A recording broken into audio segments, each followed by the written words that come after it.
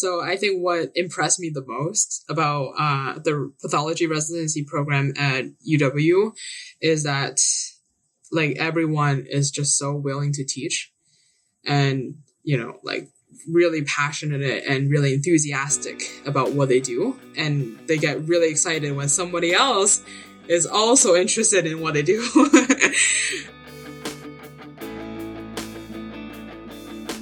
Welcome to the People of Pathology podcast. I'm Dennis Strank. On this podcast, we explore pathology, laboratory medicine, and forensic science.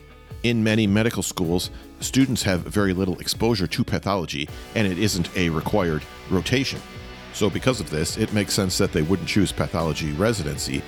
My guest today is Grace Lee. Grace is a second-year medical student, and just this past summer, she completed the Angevine Fellowship at the University of Wisconsin. Today, we'll talk about Grace's experience in the fellowship and why this might be another viable option to attract more medical students to pathology. All right, here's Grace Lee. We were just talking, you have just started your second year of medical school. But I want to go back to kind of the beginning and how you got inspired to go to medical school. So let's start there. Now, you told me that you became interested in forensic pathology at a very young age. Can you tell me how old you were and how that happened? Sure. So this is when I was still in China, going to middle school, I believe at the time, maybe middle school, middle school, probably 6th grade or 7th grade. Couldn't quite recall. So I was around 11 years old. We had this family friend and she was studying abroad in Singapore. And her mom told my mom that she wanted to go into forensics or were interested in, forensic science just in general. So I got really curious, because at that time I was also digging into some, criminal case files and court case files because I was interested in law as well.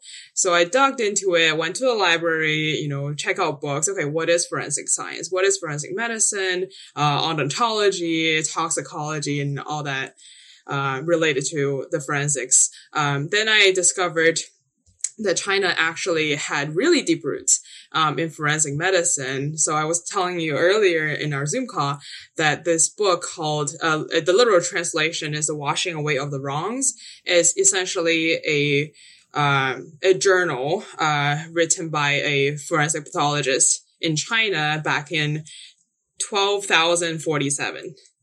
AD. Wow. Yeah. So that's way, way before any of, I guess the modern forensic medicine, texts were ever published. So I was like, wow, our roots really go deep. So I started reading that book and it was very detailed, with a lot of information that still remain true today, even back in those days, like DNA or chemistry, finger typing, all of those technologies were not really available, but he was still able to essentially just kind of strap together like all the materials that he can get, like vinegar, I don't know what, some like herbs and soap.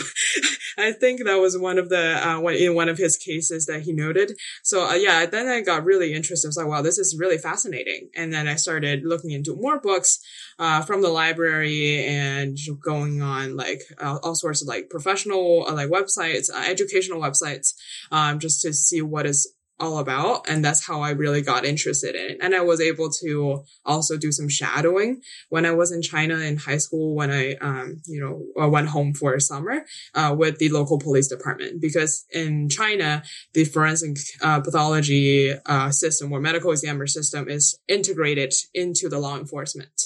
Yeah. So they kind of work together. They're also police officers, on paper. Okay. Yeah. Well, tell me about that shadowing. Like, what did you get to do during that? Yeah. So essentially, I didn't really go to the scene with them. I think the bodies were brought to the local morgue. So at least in the city where I live, they don't really have a designated center for forensic autopsies. Instead, they just have like a lab or like a back room in a funeral home. And that's where they would do the forensic autopsies. So that was, I believe I think the summer of my sophomore year of high school when I went home, and I followed, the local, forensics or criminalistic department where we did, I think, two cases on that really hot summer. It was at least 93 degrees. I guess really hot where I live. Yeah. And yeah. Mm-hmm. And I think there were two cases. So essentially I was able to put on some PPEs and just watch them perform the autopsy. I think I'm pretty sure both were homicides. Both were homicides.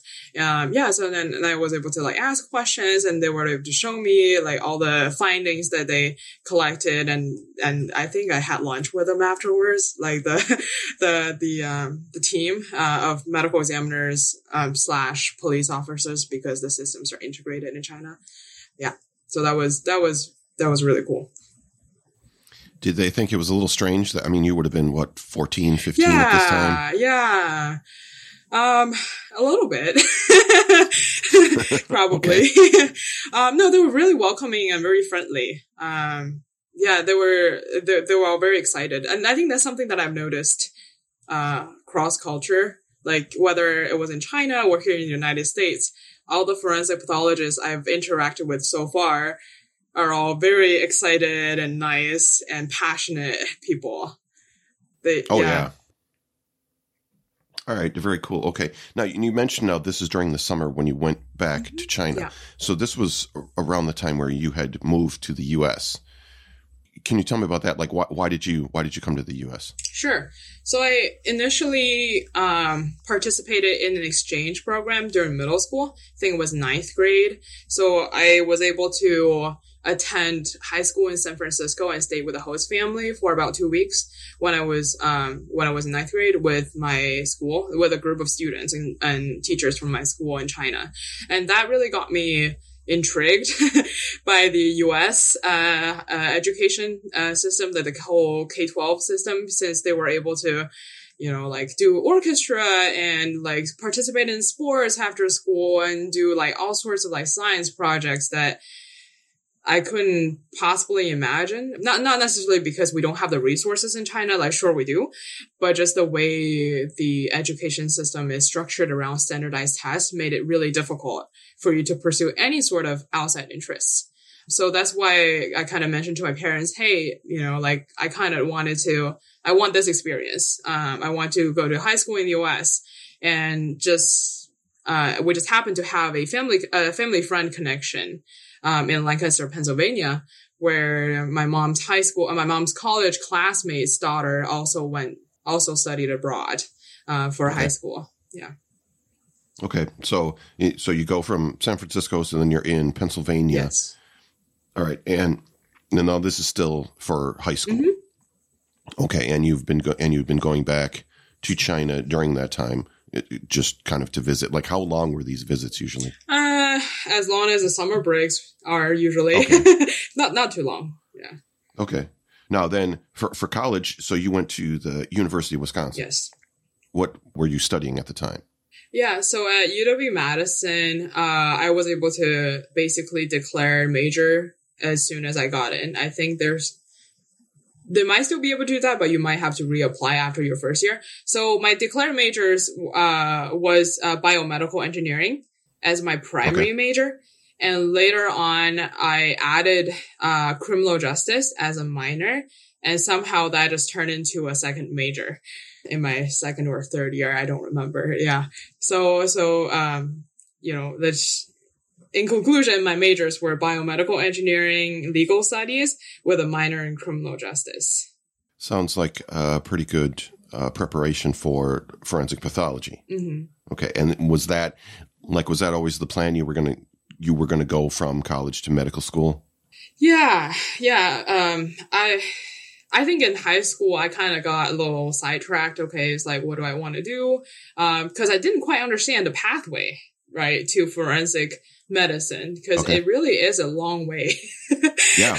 Yeah, it's like 8 to 9 years after college. Yeah, with residency, medical school fellowship all included. So I think in high school, I didn't really know, but engineering has always been my passion, and biology and just like medical, life science in general, was my favorite subject. So I thought, oh, okay, maybe I'll start off with biomedical engineering. And I also, on my dad's side, I had 3 generations of engineering. So engineering was kind of like, let's start there and then we'll see how it goes. And I really fell in love with it. But like you were saying, forensic medicine has never left my mind. That was always kind of like tucked away in the back of my heart. Like one of these days, I will find a way there. So yeah, I think it just worked out really well doing biomedical engineering and being able to fulfill the pre-med requirement while still maintaining an interest in criminal law.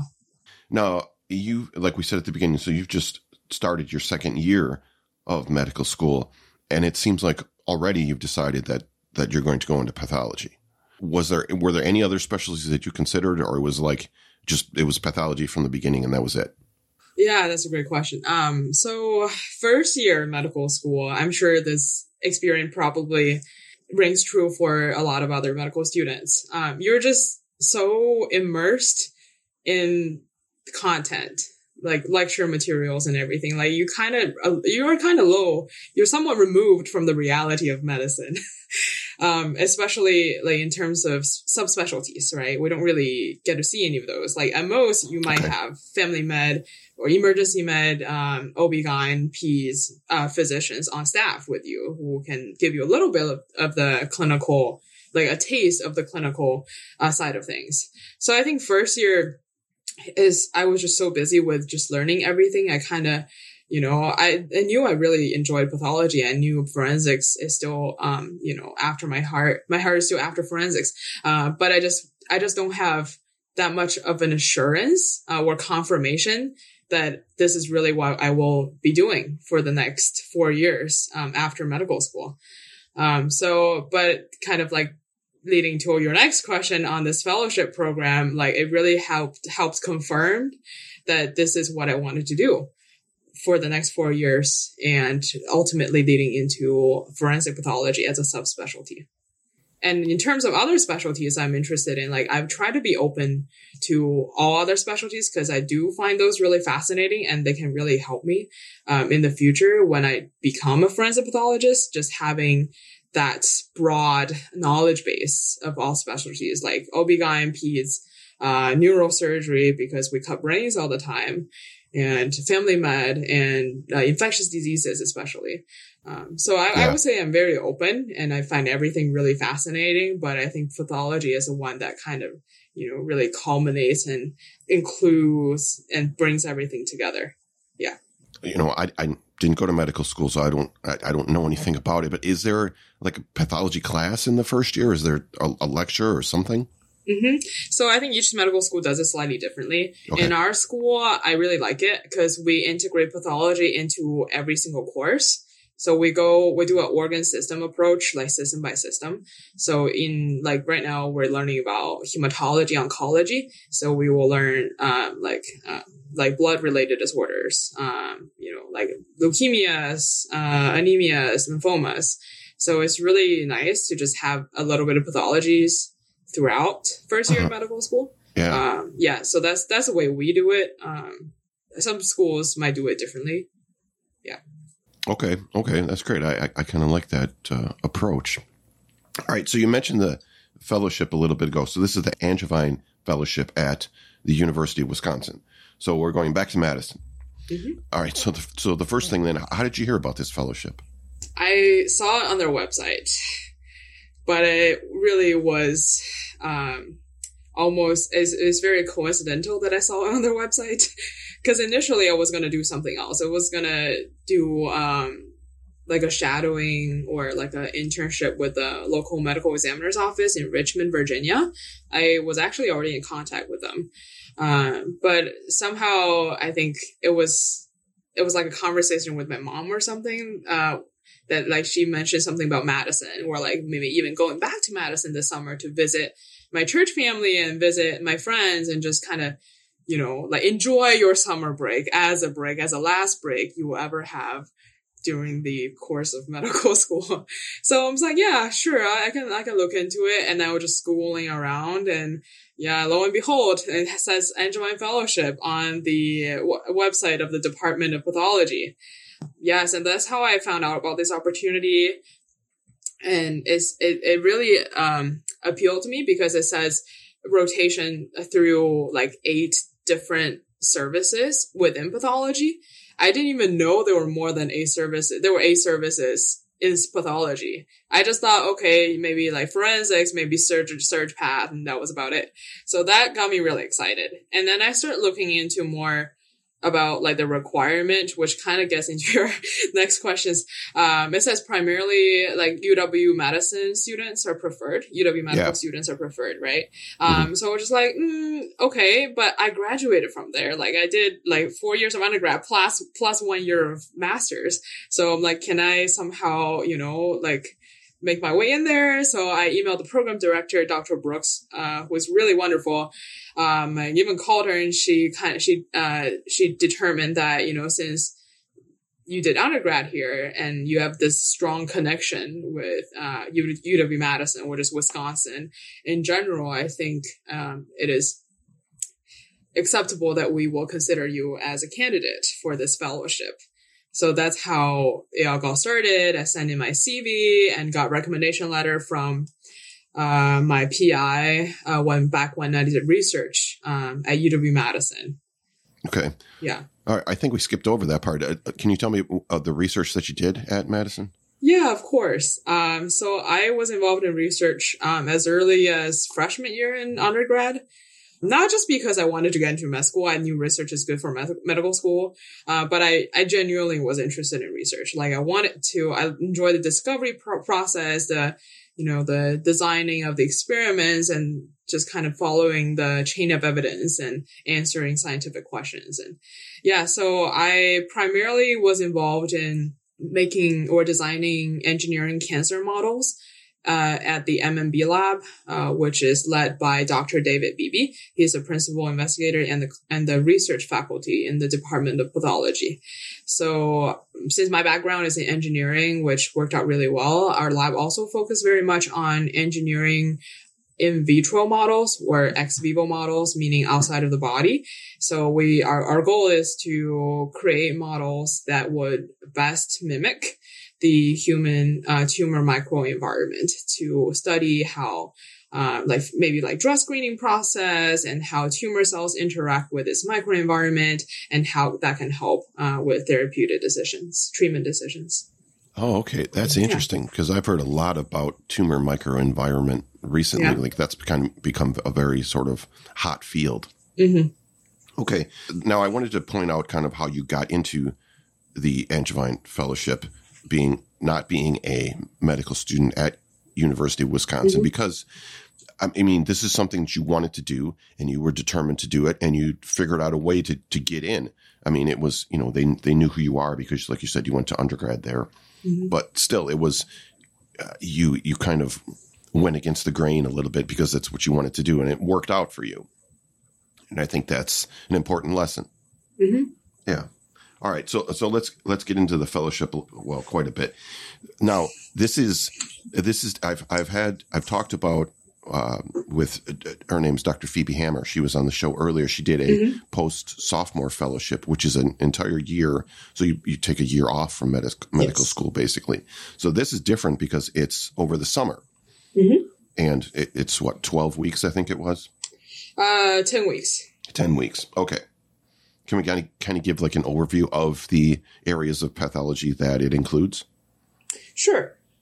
So as we know, pathology is divided generally into anatomical and clinical. Mm-hmm. So on the AP side, anatomical side, we have forensics and surgical pathology. So I was able to rotate through those sub-services. So services for the first half of the fellowship. And the second half, clinical pathology, include a lot more services like transfusion medicine, cytology, hematopathology. Hematopathology is kind of in between. And then chemical, molecular diagnostics, informatics. Informatics is kind of also by its own, but anyways, and microbiology. So it's very broad. And the key or the goal of this fellowship program is to give kind of like a taste of everything in pathology, at least like the highlights, which I think it did a wonderful job, at least for me, for my experience this summer. Mm-hmm. Now, I know that from the schedule that you sent me, so there were also like daily conferences and then weekly autopsy conferences. Can you tell me about those? Like what kind of things were covered there?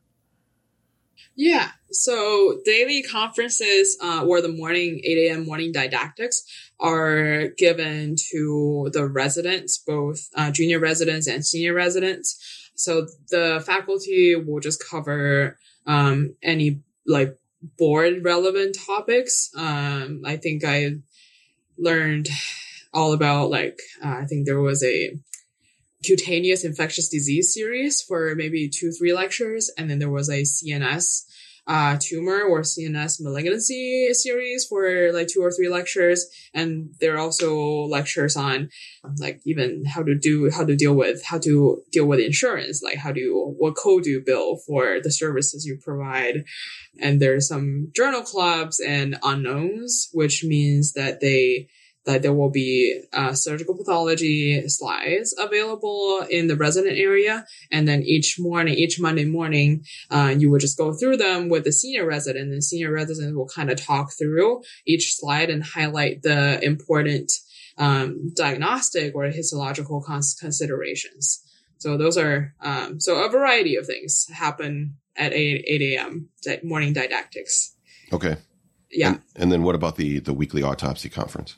Yeah. So the weekly autopsy conference is, first of all, a time for me to check in with fellowship director, Dr. Brooks, since she is she's on autopsy service. She's a forensic pathologist on autopsy service. So each Wednesday, I would attend the Gross conference to check in with her. So what happens at the Gross conference is that each week, medical autopsy cases will get selected. First of all, medical autopsies performed by residents will get chosen to be presented at Gross conferences for significant pathologies or like just maybe like a really complex or interesting case that the residents think would be good to share. So the autopsy faculties, I think there are 2 of them, will be there, as well as Dr. Brooks, and all the residents will just bring out selected specimen that they kept from the medical autopsy cases and present them by showing like various anatomy or structure abnormalities of the organ while providing the history and the autopsy findings. Okay, I see. That makes sense. That sounds very interesting, actually. Mm-hmm. This is the People of Pathology podcast with our guest, Grace Lee. We'll be right back. Whether you're working hard at the grossing bench, the autopsy table, behind a microscope, or any other area of the medical laboratory, there's one thing that we all need: comfortable scrubs. The scrubs that I wear come from Dressamed. This is a company in California, and they've been making high-quality scrubs since 1980. They have a variety of styles and colors to choose from. As a matter of fact, I just ordered a set of the new soft stretch scrubs, so I'm looking forward to trying those out. You can check out Dressamed by following the link in the show notes. Make sure you sign up for their loyalty program, where every order will earn you points towards special offers and discounts. LabVine is an interactive online learning platform where laboratory professionals learn, develop, and discover by sharing knowledge and building on each other's experience. The platform provides global access to internationally accredited laboratory-specific courses and other resources developed by lab specialists for the laboratory industry. LabVine is free to sign up, and you can use the link in the show notes to get started. Now back to Grace Lee on the People of Pathology podcast.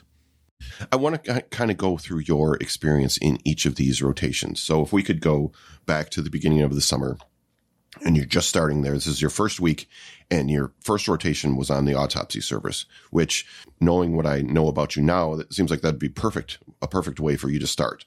So let's talk about like what you did on the autopsy rotation. And then did this change your perception of forensic pathology? Yeah. So first week, I believe it was right after Memorial Day. So Memorial Day was a holiday. So my first week of autopsy service was only 4 days. But those 4 days, we had we had 14 cases combined, forensics and medical. So it was a really busy week. Oh, wow. Which means I was participating or assisting in at least 2 to 3 autopsies per day. So it was an ordeal for sure. Yeah. I really, because I think it's been a while since my last autopsy experience. Probably, I'm trying to recall. It probably has been at least 3 to 4 years. I mean, I did.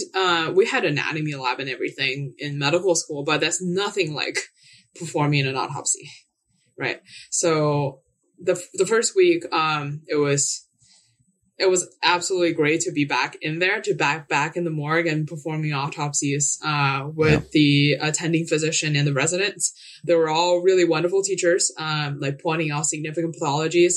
And I just felt, very grateful that I have had a 1-year medical school education that actually be able to understand what they're talking about and be able to contribute in some ways by writing down those findings on the board.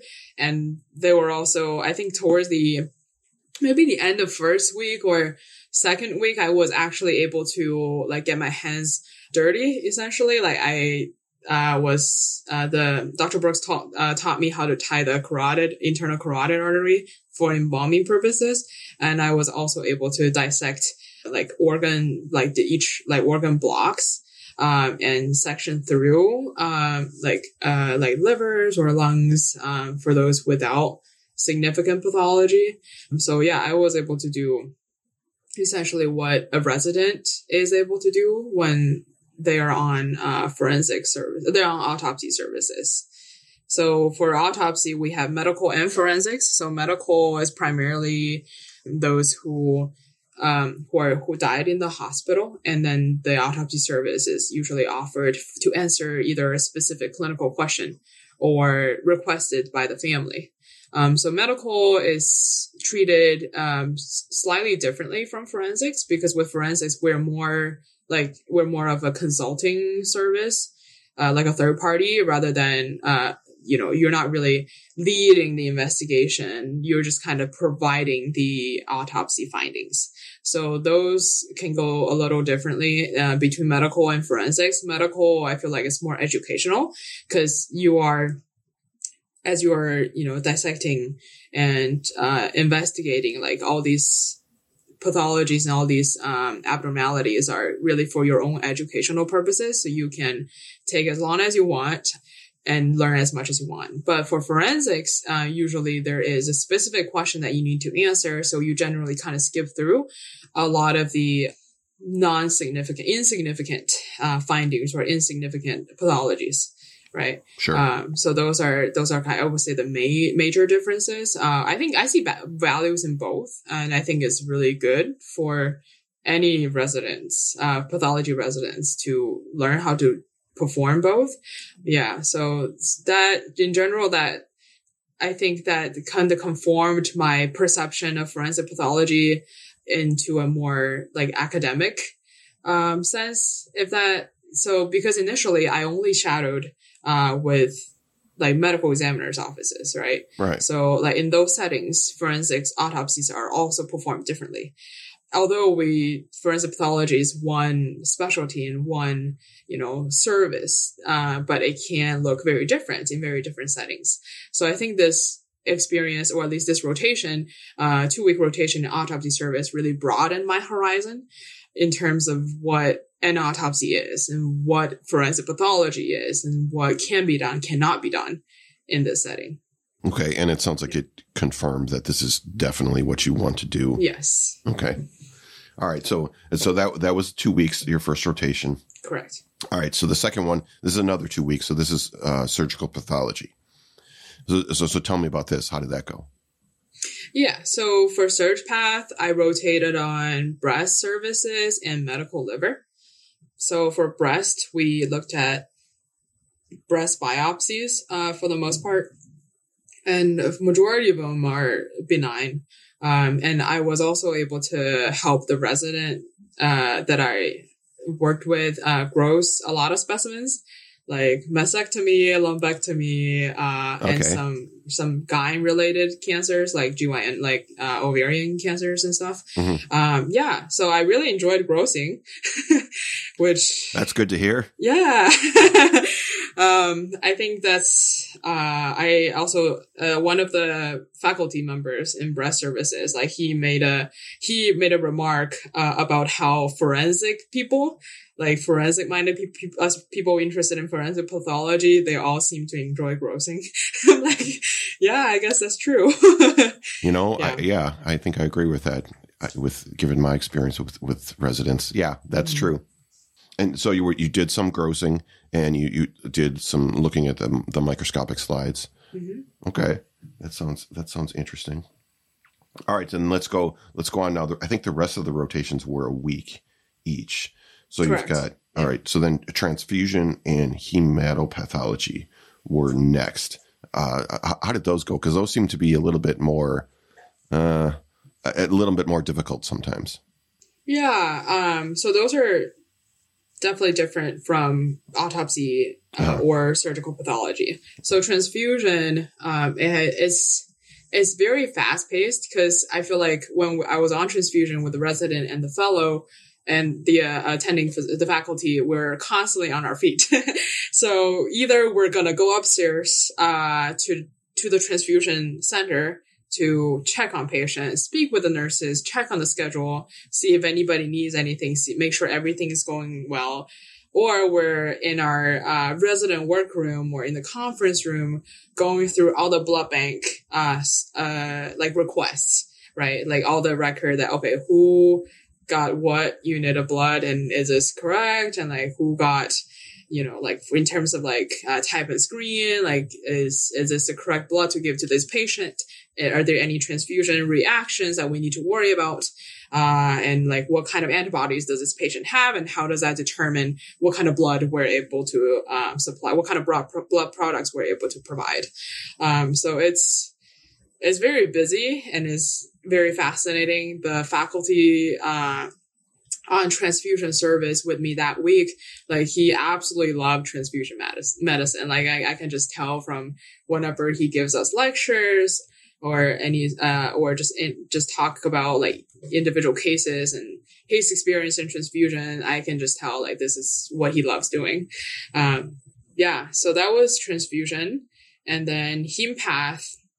So hempath gets a lot of consults. Yeah. Either from SurgPath or hemonc, hematology oncology. So we look at a lot of peripheral blood smears. So I think by the end of the week, I'm able to at least tell what's normal from abnormal on a peripheral blood smear, which is really cool. And also a lot of bone marrow biopsies. And it's really encouraging to me because I was able to have like an overlap of service since when I was on transfusion, there was a patient who would require, I think it was routine blood smears. So that was actually sent to hempath the next week. So I was able to tell that, okay, this is a patient that I've seen and I've interacted with when I was on transfusion.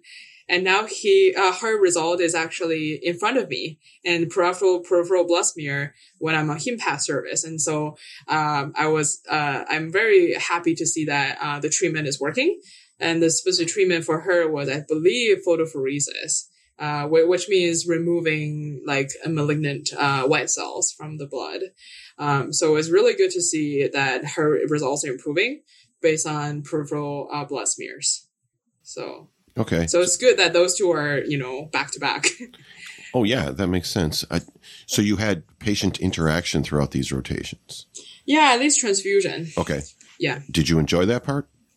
Yeah. So I was able to, because for transfusion, you have to get consent, right? You have to get a patient to sign the consent form before you can do procedures. So the resident and resident fellow and I would just go to various places. It's like, trying to, the hospital is huge and we need to like, essentially track down the patient where they are. And sometimes we even get lost, which is okay.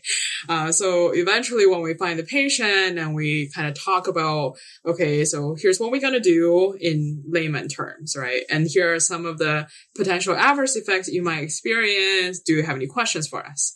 And so that is the interaction piece where we get them to send the consent form, and then we will come back and check on them periodically to make sure, they're doing okay. There's no like transfusion reactions, no allergic reactions, and the procedure is doing what it's supposed to do. The reason I asked that one is because a lot of times, at least the perception is that people that go into pathology don't really want that sort of patient interaction, but it sounds like you kind of enjoyed it. I think people in pathology are very friendly, I would very agree. loving people. Yeah. Right? I don't think it's necessarily that they don't want patient interaction. Like, I think they enjoy interaction with people, but just in a different way.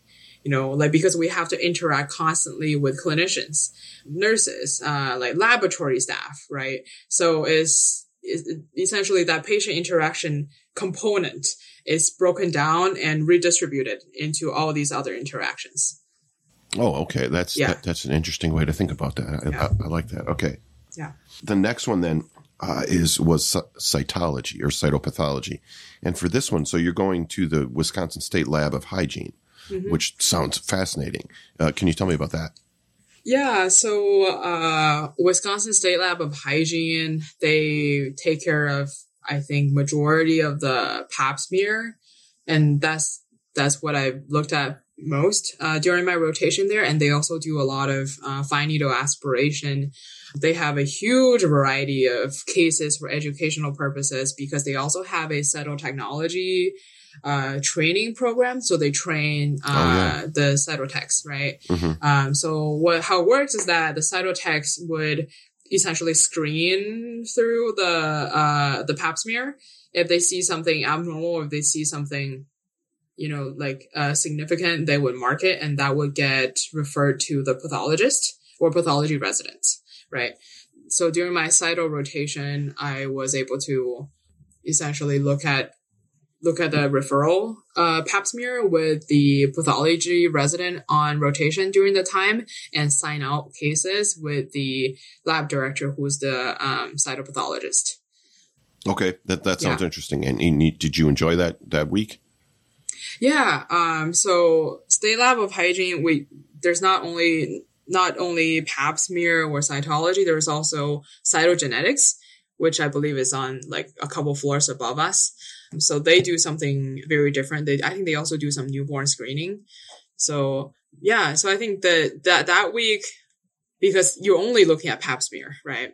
So it's very nice to just zoom in on one diagnosis or one diagnostic entity, right? So you're not really distracted by anything else, because under the pap smear, you can really zoom in on some morphology, like architecture and just general pap smear cytology related, just really get your eyes trained for cytology. So I really enjoy that because I think on other services, like even like autopsy, there's so many things you're looking at, right? You're taking samples from every single organ. So you kind of have to like switch your eyes between different organs so that you can pick out or pick up on the abnormalities. But with pap smear, because it's such high volume, and then there's a systematic way to look at pap smear. Like you go on 10x and you screen through like 50 fields, right? And then you have to count how many abnormal cells there are. And cytology stains are just a lot cleaner because you're really you're zooming in on individual cells versus H&E, histology, you're looking at a piece of tissue where you have parenchyma and stroma. So yeah. Okay. I like histology, and just the educators. They have educators for the cytotech programs, and the new resident, the first year resident who was there at the time with me, they're all like very great teachers and very friendly people. So I really enjoy my time there with them. Since you mentioned that, what was kind of your interaction with the residents? Were they very welcoming of having you there?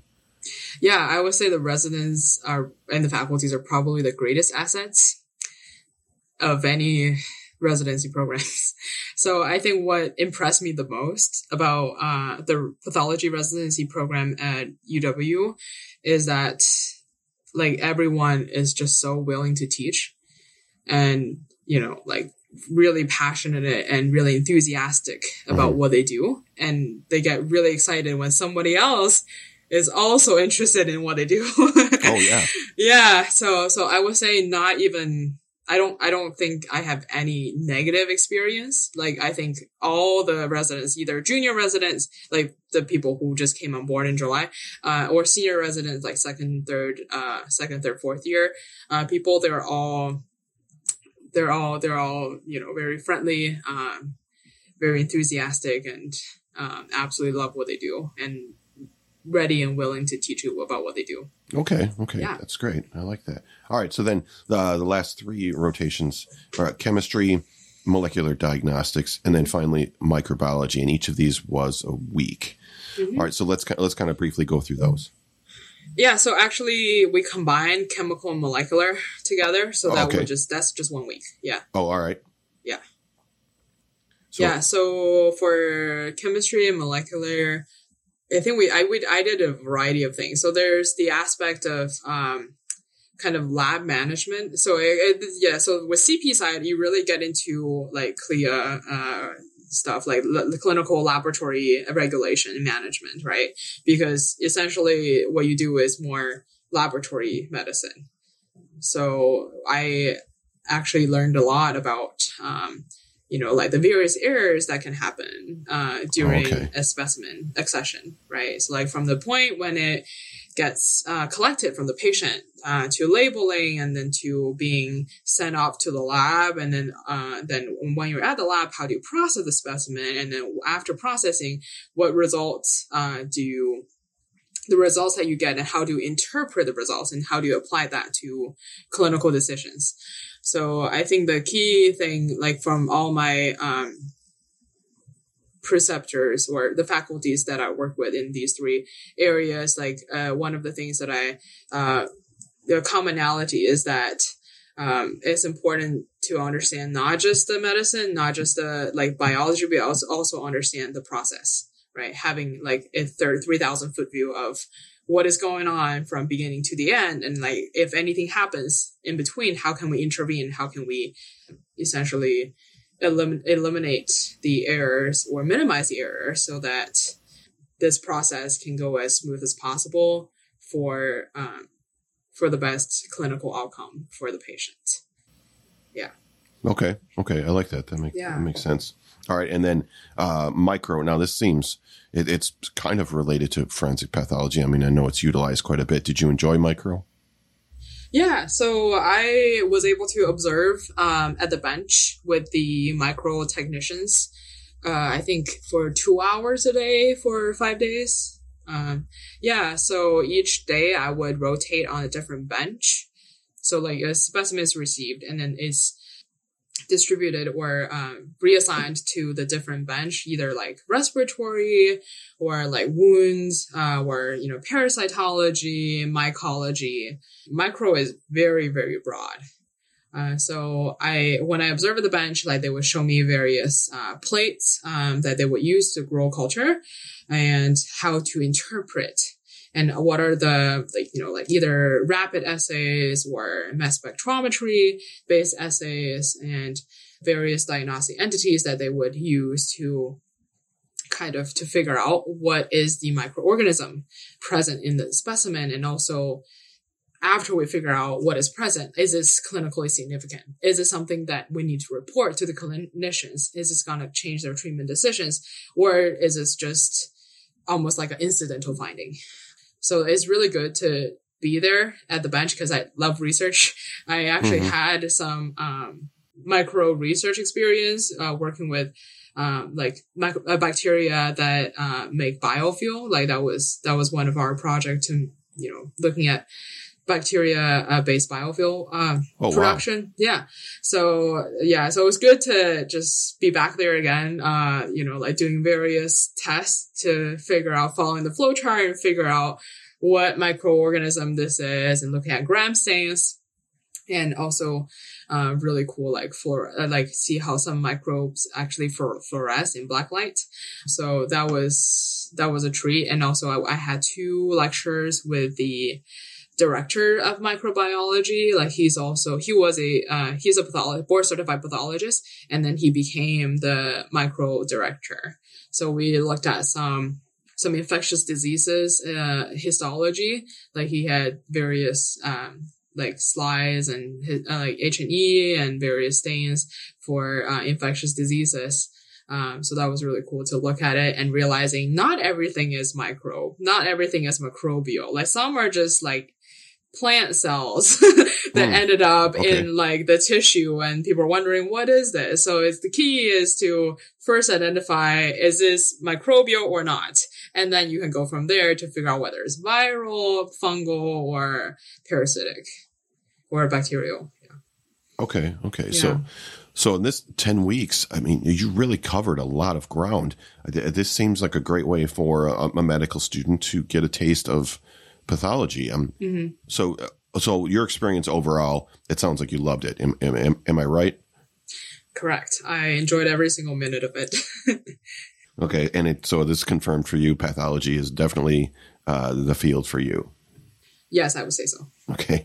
Now, it sounds like you were the only medical student in this fellowship at the time, but yes, from what I understand, that's not normally the case. It just depends on the year.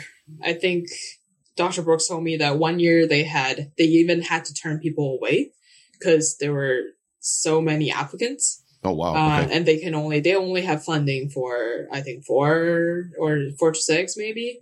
Yeah. So there were some, like big years and some small years. I guess my year is like this year, it just happened to be that I'm the only one. Yeah. Okay, I see. And now I was going to ask you if you would recommend this fellowship to others. And I mean, have you done that already? Yeah. So I think I double checked with Dr. Brooks. She said, like, as long as they're looking for someone who has some connection with Wisconsin, right? Because the support or the stipend for the fellowship is from the Angevine family.